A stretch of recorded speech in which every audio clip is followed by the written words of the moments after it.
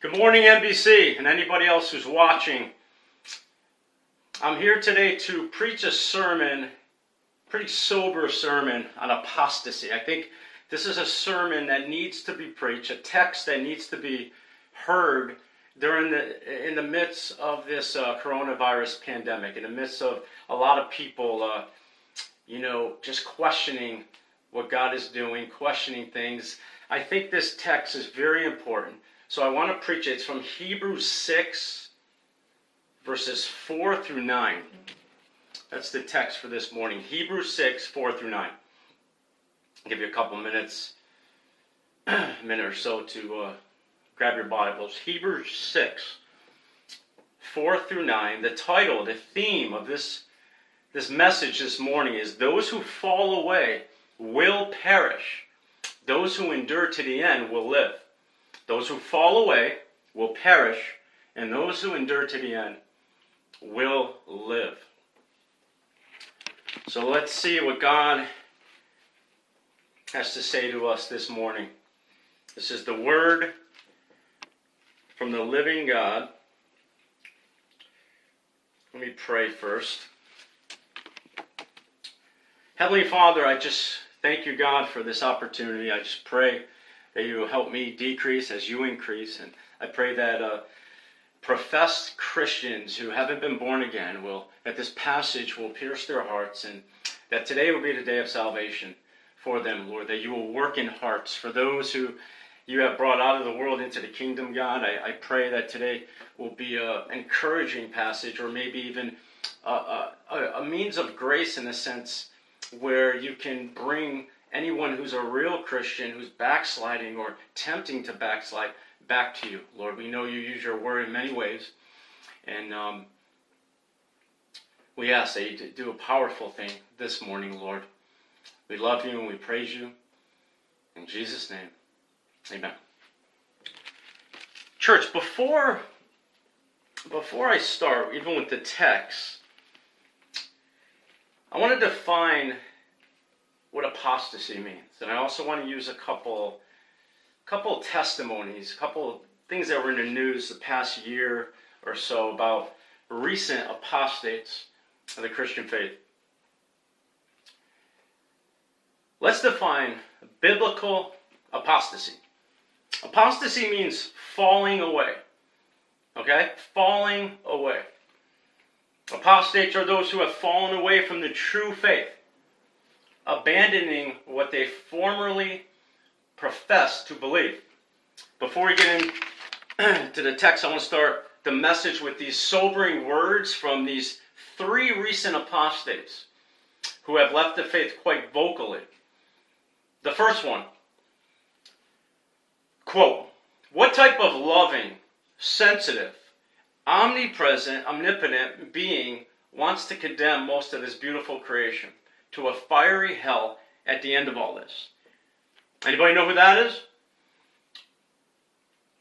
Green Bay Packers quarterback and former professed Christian Aaron Rodgers. Those are the words of Aaron Rodgers. I'll tell you what type of powerful being will send creation to a fiery hell, Aaron. One who is also holy and just and powerful. The next one. Quote, "Time for some real talk. I'm genuinely losing my faith. It doesn't bother me. Like, what bothers me now is nothing. I am so happy, so at peace with the world. It's crazy. This is a soapbox moment. So here I go.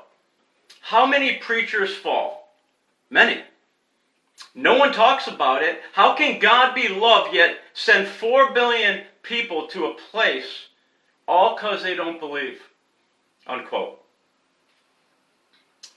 Church, these words are from ex-worship leader Marty Sampson, who used to sing for Hillsong United for many years. And the last one, this was probably the most shocking one for me.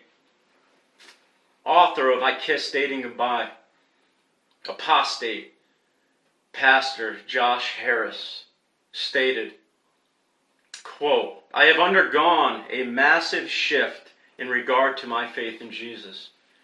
The popular phrase for this is deconstruction. The biblical phrase is falling away. By all the measurements that I have for defining a Christian, I'm not a Christian. Unquote. Church, these are sobering quotes. Sobering words. Sad. Very sad. These are not the first to fall away from the faith, as most of you guys know. And they won't be the last.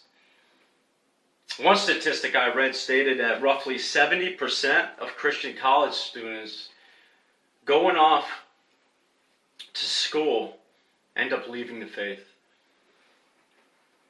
Why am I informing you guys of all this? You guys are probably thinking, don't we have enough things to be depressed about, right? To be worried about, to be concerned about? What would be the reason to illustrate such a tragic truth that many people who were supposedly walking with the Lord at one point of their lives have fallen away, have become apostates? I'll tell you why. Because apostasy is real, church. Apostasy is real. It is a biblical truth that we cannot avoid. Some may be thinking about assurance of salvation at this point, right? Doesn't the gospel promise eternal life? It sure does. It sure does. But this assurance is not for professed Christians, right? But it is to all who are truly born again. We need to examine ourselves to see if we're truly in the faith. Apostle Paul commands us. The Bible commands us through Apostle Paul to examine ourselves. I love how Dr. James White explains the concept of assurance and how we can measure if we are truly born again. Dr. White states this: I have learned over the years through my scripture studies, through experience, that it is consistency over time that demonstrates true saving faith. Unquote. Consistency over time, church. Jesus said it this way: he who endures to the end will be saved. This doesn't mean that by enduring we earn our salvation, right? That's not what the Bible teaches.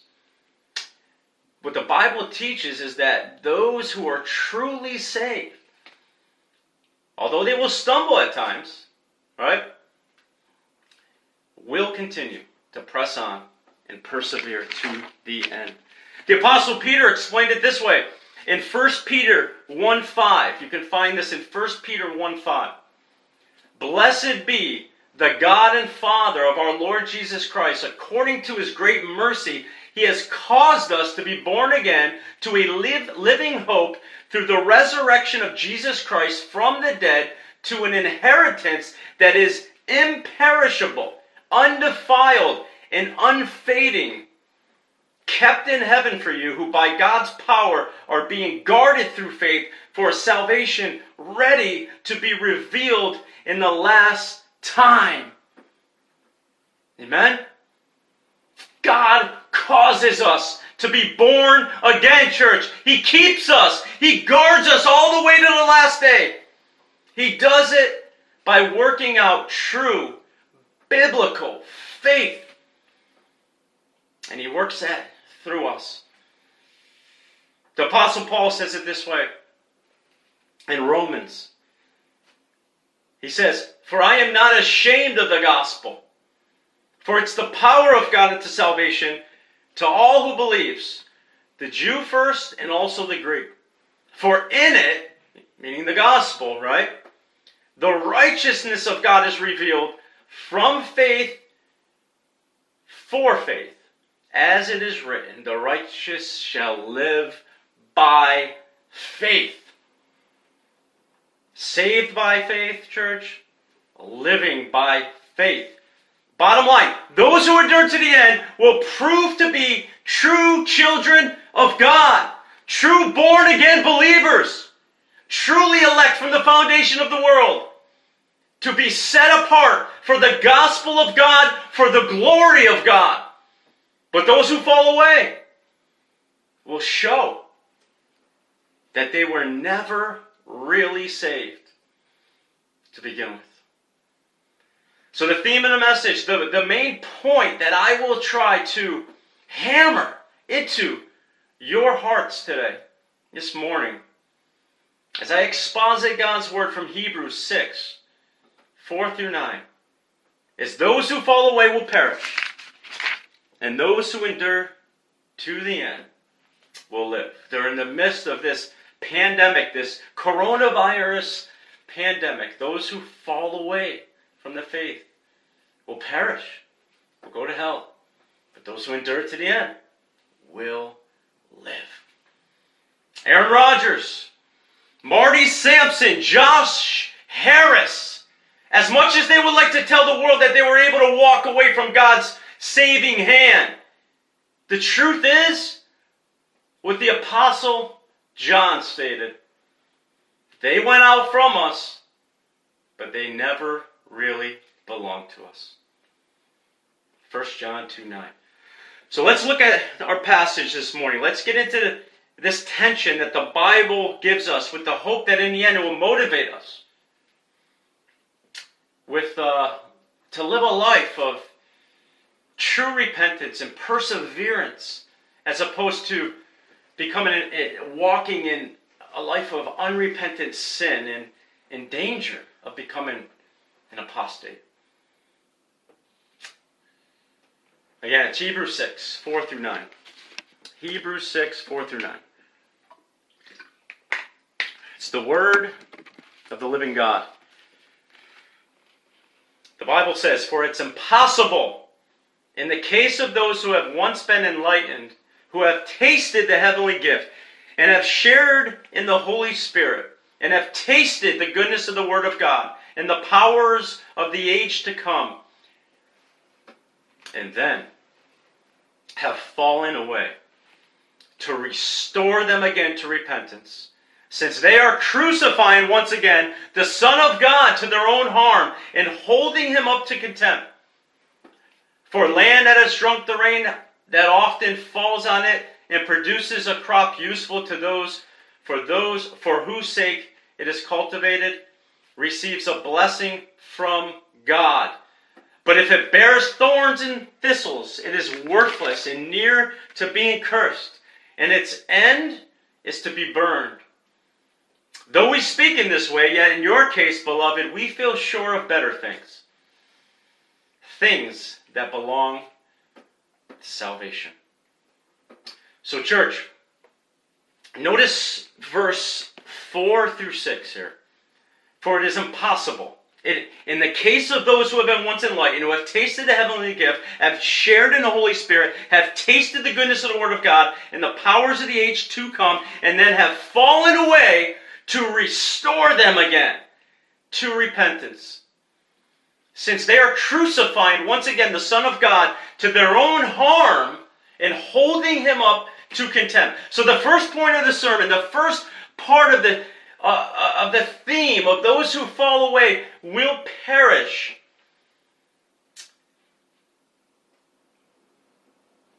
is right here. Those who fall away will perish. Those who fall away will go to hell. It's the first point of the sermon. So these three verses here should wake us up. Amen? Like, are you kidding me? These 3 verses should shake our souls with fear and trembling. Now we know why Paul said, work out your own salvation with fear and trembling, right? There's a reason why this passage is one of the most controversial in the New Testament. The writer says that it is impossible for certain people to be restored to repentance. It's impossible for certain people to be restored to repentance. They're done. No more repentance. No more reconciliation. No more promises of eternal life. This is the reality of an apostate, church. This is the only place where we see such harsh words? No. Actually, 4 chapters later, in chapter 10 of Hebrews, chapter 10, verses 26, the writer states this: "For if we go on sinning deliberately after receiving the knowledge of truth, there no longer remains a sacrifice for sins." Go on sinning in this context means to apostatize and fall away from the true and final sacrifice of Jesus Christ, the only mediator between God and man. To go back to the Jewish system of sacrifices, denying the supremacy and finality of Jesus in the new covenant glory. So we have in these 2 passages, God saying through the writer that for certain people, there comes a time when God gives them over permanently. God giving people over to their sins shouldn't surprise us, right? Especially those who are walking through Romans in the Romans mentorship series at NBC. For instance, Paul tells us that all people outside of a relationship with Christ have already been given over, right? As a result of the wrath of God being poured out on them for the failure to honor God as God or give thanks to Him. But the difference there is the passage is followed with so much hope, right? Namely, the gospel of Jesus Christ, declaring people righteous by grace alone, through faith alone, in Christ alone. As Brother Nick talked about this past Sunday, Easter Sunday. But here, we don't see much hope, at least in the first few passages of Romans 6. We don't see another chance, right? The question becomes, isn't he writing to Christians? I don't understand this. Are we to understand that true believers can lose salvation?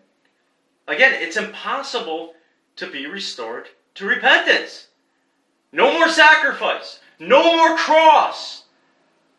What does this really mean? What is the writer saying here? Context, context, context. Amen? My pastor, Pastor Chris, our pastor, most of you guys that are watching, our pastor,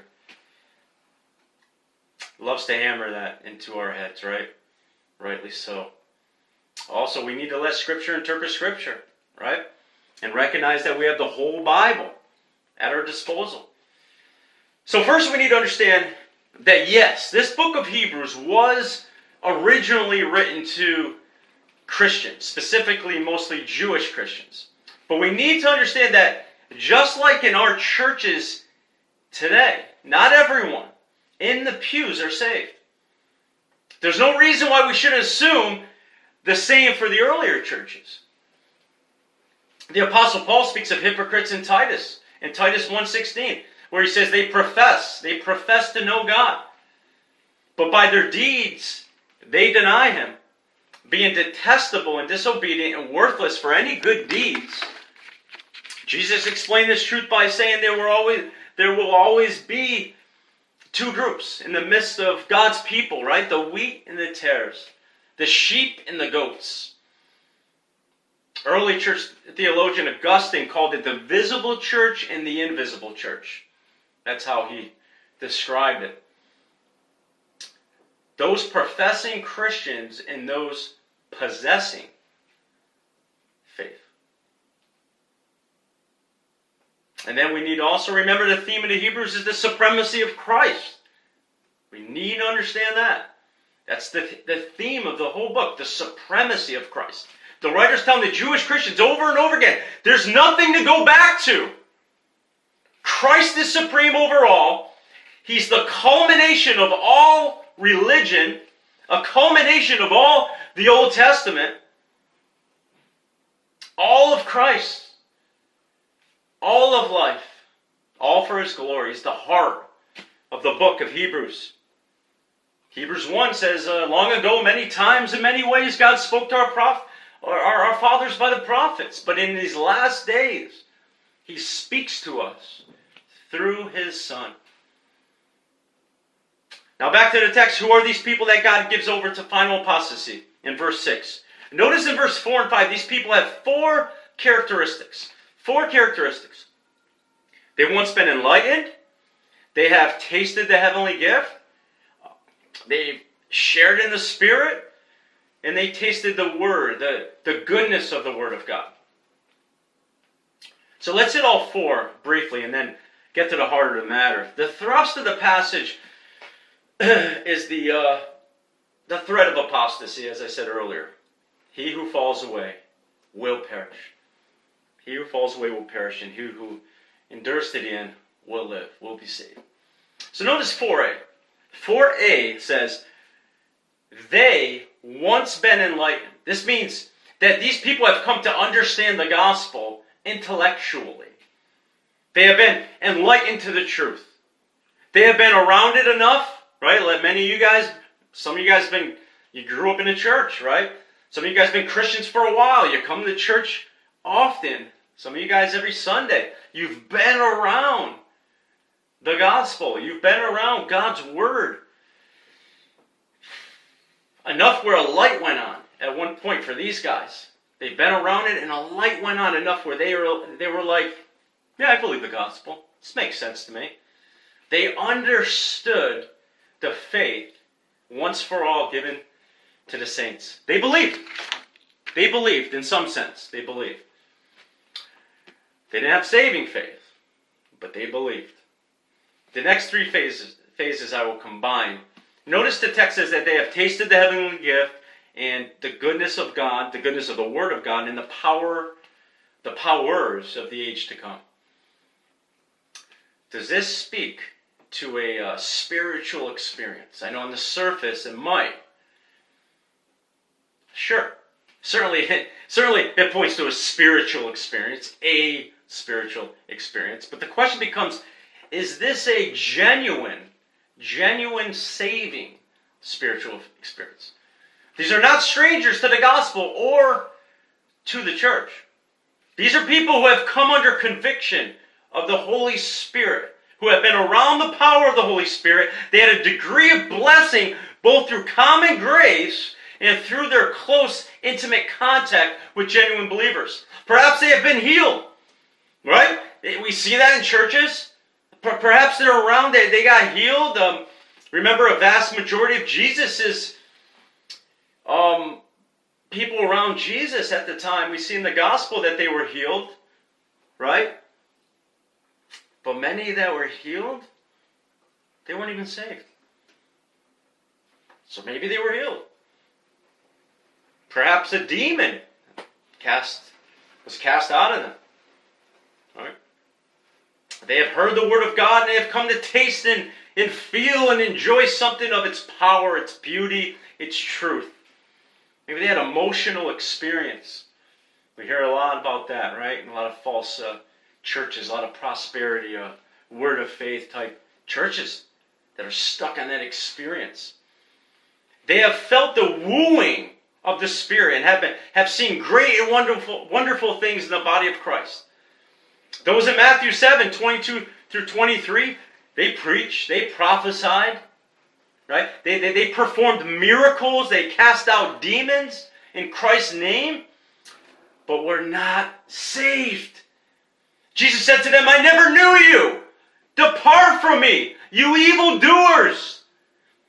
These then have tasted the power and the blessings of the new covenant. But are they Jesus' sheep? Are they truly saved people that the writer has in mind? Church, some interpreters think they are. Roman Catholics would say that these were true believers who have fallen away from grace. The Church of Christ, that cult, the Church of Christ, the Jehovah's Witness cult, the Mormons. These are Christian cults. Works righteousness religions that use the same terminology that we use, but they deny certain essential doctrines of the faith for once for all delivered to the saints. Groups who deny the sufficiency of Christ on the cross would say that these were Christians who have lost their salvation. Why is this a wrong interpretation? Well, for one, we were reminded earlier that true born-again believers are eternally secure from the foundation of the world. And I just used a couple of scriptures. There's many scriptures about that. I preached on the golden chain of salvation a few weeks back, right?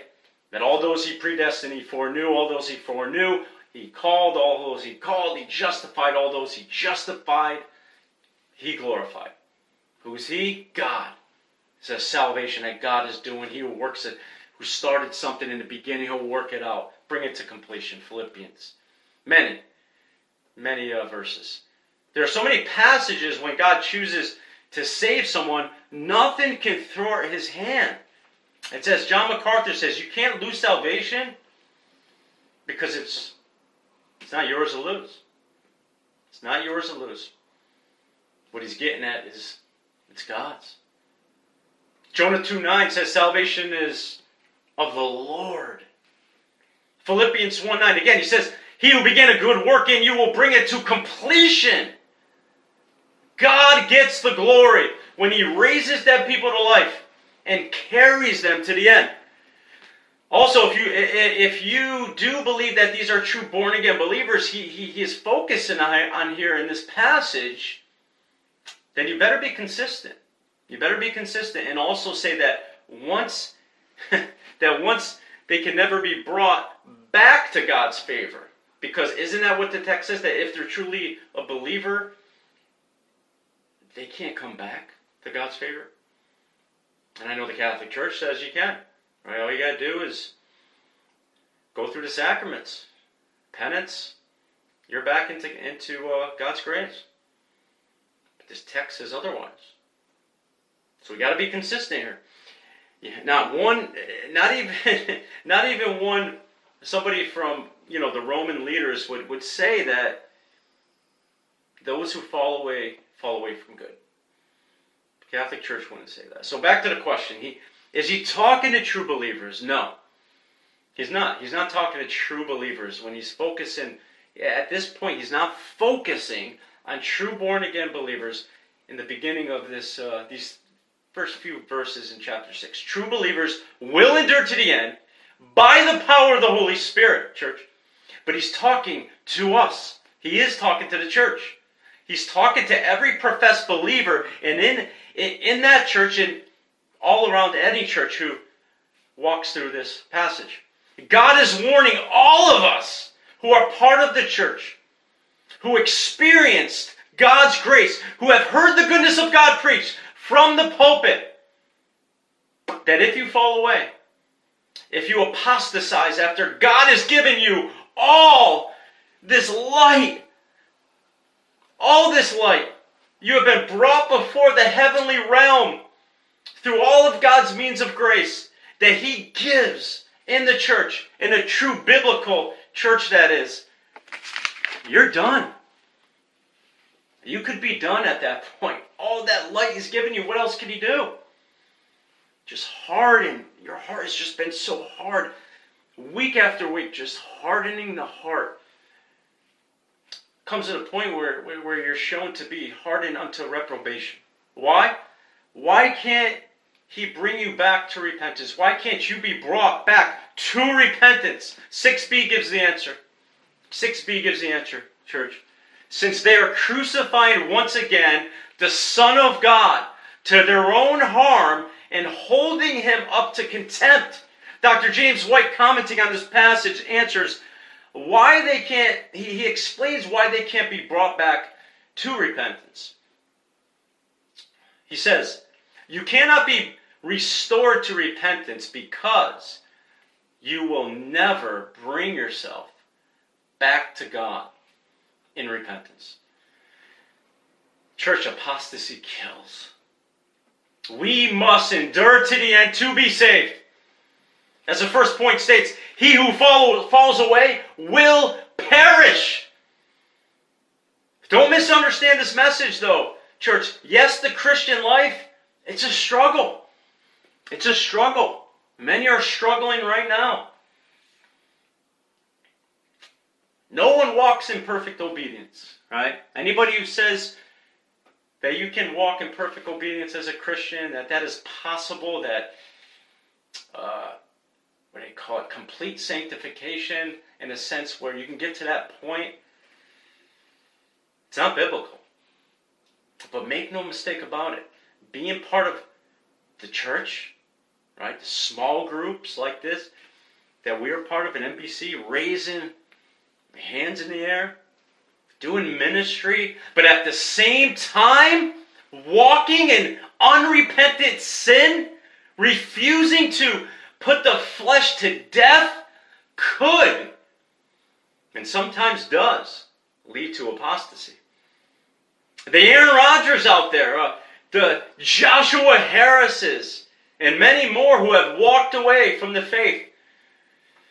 Make no mistake about it, they didn't leave overnight. They didn't leave overnight. It all started with getting comfortable with backsliding, calling it the Christian norm. I'm a carnal Christian. I'm a carnal Christian right now. I'm just backsliding. I'm a carnal Christian. Don't judge me. Everyone sins. Nobody's perfect. All sin is sin. This is a dangerous place to be. A dangerous place to be, church. The more we walk in sin, the more our heart hardens. The more we lie to our brother or sister in the Lord of our struggles, the easier it gets to hide our transgression. We see this in Scripture. And we've seen it in people's lives. If you're not careful, that throne that you put yourself on at times might get too comfortable. And the next thing you know, you're an apostate. A.W. Pink states it this way: no one sets out to become an apostate. It's never the result of one abrupt, drastic turn away from the Lord. Instead, apostasy is most often the product of a pattern of sinful compromises that harden and gradually steer a professing believer away from the truth. He who endures to the end will live. He who falls away will perish. If you're in sin today, church, or anybody who maybe you just stumbled onto this, and you're in sin today as a professed believer, as a Christian, the same call to you is the same call as an unbeliever, which is repent and believe the gospel. Right? Repent and believe the gospel. It's the gospel that justifies. It is the gospel that sanctifies. And it's the gospel that will bring us and raise us up to glorification on the last day. Where Jesus will say, where the Father will say, well done, my good and faithful servant. So back to the text. Notice verses 7 and 8.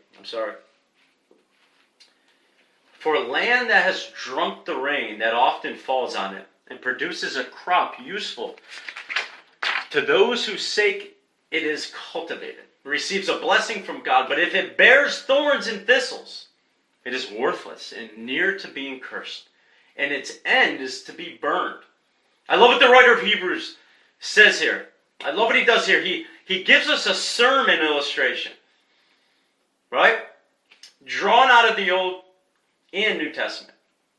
The two fields represent two kinds of persons. One who bears fruit and the other who doesn't. Bottom line, one who has a life of obedience and the other a life of disobedience. Dr. John Piper, commenting on these words, stated, "Worthless, cursed, destined for burning. That is the language of falsification." The whole context tells us that more than a simple change of mind is involved in their falling away. What's involved is a life that is persistently fruitless. Unquote. That is the point here. That's the point of verse 7. The fruitless field. What brings the curse of God down on a person in this text is that they have drunk the rain of God's goodness year after year, but have not brought forth any fruit. They have heard the preaching of the gospel, sang the songs of praise, probably took the Lord's Supper, which most of the early church fathers interpreted tasting the heavenly gift as. Church, they showed up. They showed up to church. Hebrews 10:15 states that, "Do not forsake the assembling together." They might have followed that. Their obedience, their fruit, though, was worthless in other cases. Like one guy said, showing up, hanging out at McDonald's doesn't make you a Big Mac, right? Same thing. Hanging out in a church does not make you a Christian. And eventually these people here, they left, right? They became apostates eventually. He who falls away will perish, but he who endures to the end lives. Church, this is a hard warning passage, but don't miss the graciousness of God in this. Remember I mentioned earlier that the church was, the writer of Hebrews was addressing a predominantly Jewish congregation. Remember last time I spoke, I remember last time I spoke at, it was More Than Conquerors Ministry, I mentioned that God uses, the way He uses His word is remarkable. He uses His word, He uses passages like this as medicine, right? We call Him the great physician. He's a great physician who uses His word as medicine. He knows what His patients need in a sense. Well, these Jewish Christians, they needed a warning that hit home, right? That was the medicine His true children needed. They needed something that would remind them of carrying out judgment on their people as a result of apostasy. And that's what we get here. We get this here. Many commentators have pointed out that the words we see here in verse 4 through 6 was in this strong warning context. It's an allusion to Israelites' apostasy in the wilderness. I mean, think about it. God's covenant people were in the wilderness, right, witnessing the pillar of fire. They had the manna nourishing them. Their clothes or shoes didn't wear out. They had miracles going on before them often. And look what happened to them. Look what happened to them. Out of all those Israelites, how many of them entered the promised land? How many? Right? 2. Joshua and Caleb. The writer is warning the recipients of this letter, these Jewish recipients, this Jewish congregation, and many of us today, that most people in the wilderness died in unbelief. They died in unbelief. And what the writer's saying, don't do the same. Don't do the same. And if you do, you will not be able to be restored to repentance. The Jews in the wilderness, they received so much grace from God. Amen? So much light coming into their lives, and they continued to suppress the truth. to walk in unbelief. And this is the concern the writer has with these Jewish Christians who are tempted to go back to their old religion, to walk away from the truth. Again, this sounds a bit strange, right? Those are some radical, scary words. And again, God through the writer, is it saying the person can't repent? Or God won't bring them to repentance? He's saying it's impossible to bring you to repentance, right? Because He's already given you all the light that He can possibly give you. From a God's perspective, from a divine perspective, the way we would see this, and especially from the Reformed tradition, is this is showing who the true reprobates are. Right? We've learned through Scriptures that no one seeks God, no one fears God, no one understands God, no one's going to come to God, no one's going to believe. So God in His sovereign grace, right? Just imagine 10 people out there, the gospel's going out. If God sits back and does nothing, even with the gospel going out, no one's going to believe. But God in His sovereign mercy, He stores, He brings new people to life, He regenerates them. This is showing that these people, not that He hardens the heart and they're trying to believe and they can't. They're acting out their own volitional will. And they're giving God the high hand. They might be hanging out at the church, but deep down inside, there's no true repentance. Remember Esau, Jacob's brother. Hebrews 12 talks about Esau. He sold his birthright for a single meal. For you know that afterward, when he desired to inherit the blessing, he was rejected. For he found no chance to repent, though he sought it with tears. Look at that. There's a false repentance right there. He sought it with tears. Esau couldn't truly repent. Not in a biblical way. Sure, he begged his father, but it was more about the consequences that he would face. He didn't like the consequences of his actions. He didn't care about sinning before God, though. He didn't care that his birthright was from the hand of God, and he sinned willfully to God with a high hand. Same thing with Judas. After he betrayed Jesus, he threw the money back, right? Take the money. But he didn't have true repentance. He didn't have godly sorrow. There was no restoration for him. For Esau. This passage says there's no restoration for anyone who has gotten to the point, church, where their heart is so callous, so hard, that they cannot have true repentance. This is a warning. This is not hypothetical. It is not as some people think for true Christians who, if they fall away, will just lose their blessings. Not salvation. Some Christians would interpret it this way. This is not correct interpretation of this. This is a warning that has severe consequences. He who falls away will perish. But he who endures to the end will be saved. Will live. The truth is there are wheats and tares, sheeps, goats mixed in with God's people, right? There will always be that way. It will always be that way until Jesus comes back.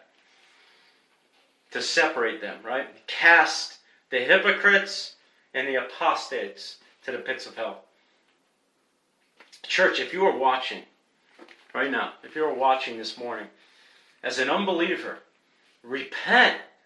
I plead with you, repent and trust in Jesus Christ alone for your salvation.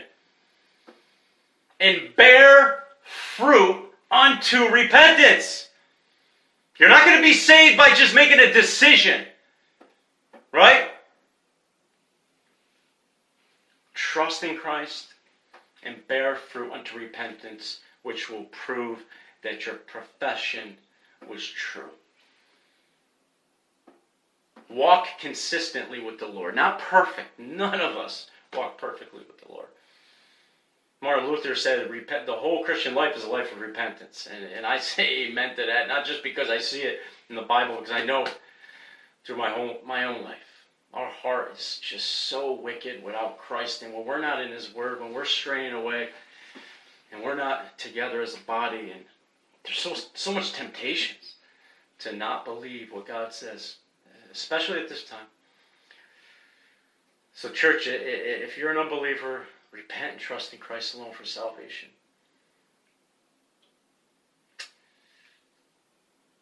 Walk consistently with the Lord. You will fail at times, but Jesus says, my sheep hear my voice. His voice will pick you back up. Amen? To all you out there who understand that, true believers, you understand that from experience. God is such an amazing, amazing shepherd. His voice will pick you up. His word will pick you up. And if you're a professed Christian today, and you're walking in unrepentant sin, you have no desire to trust in Christ during this time. You have no desire to do the devotionals. Maybe if you're at NBC, you have no desire to meet with your mentor, or even your mentee, if you're a mentor. You just, no desire to share the gospel with an unbeliever. These words are for you specifically. Take heed lest you fall. Do not harden your heart. Or you could, as the Israelites did, most of them, in the wilderness, you could fall away and become an apostate. Instead, respond rightly, right? To John the Beloved's call in 1 John 1:9, where he says, if we confess our sins, He is faithful and just and will forgive us of our sins and purify us from all unrighteousness. Or the proverb to the humble heart says, whoever conceals their sins does not prosper, but the one who has that humble heart, the one who confesses and renounces their sins, finds mercy. Today is the day of repentance, church. Today is the day of repentance. Be restored today. Don't wait any longer. Oh, is it so true that the goodness of God is what leads us to repentance? That is just a glorious, glorious truth. Now let's go to verse 9, this last verse of our passage. My second point of the sermon. It's a brief one, but it's a powerful, powerful one. Encouraging word that I think comes from this verse. I'm sure of it. The second point is that those who endure to the end will live. The first point, the whole theme is those who fall away will perish. Those who endure to the end will live. The first point was those who fall away will perish.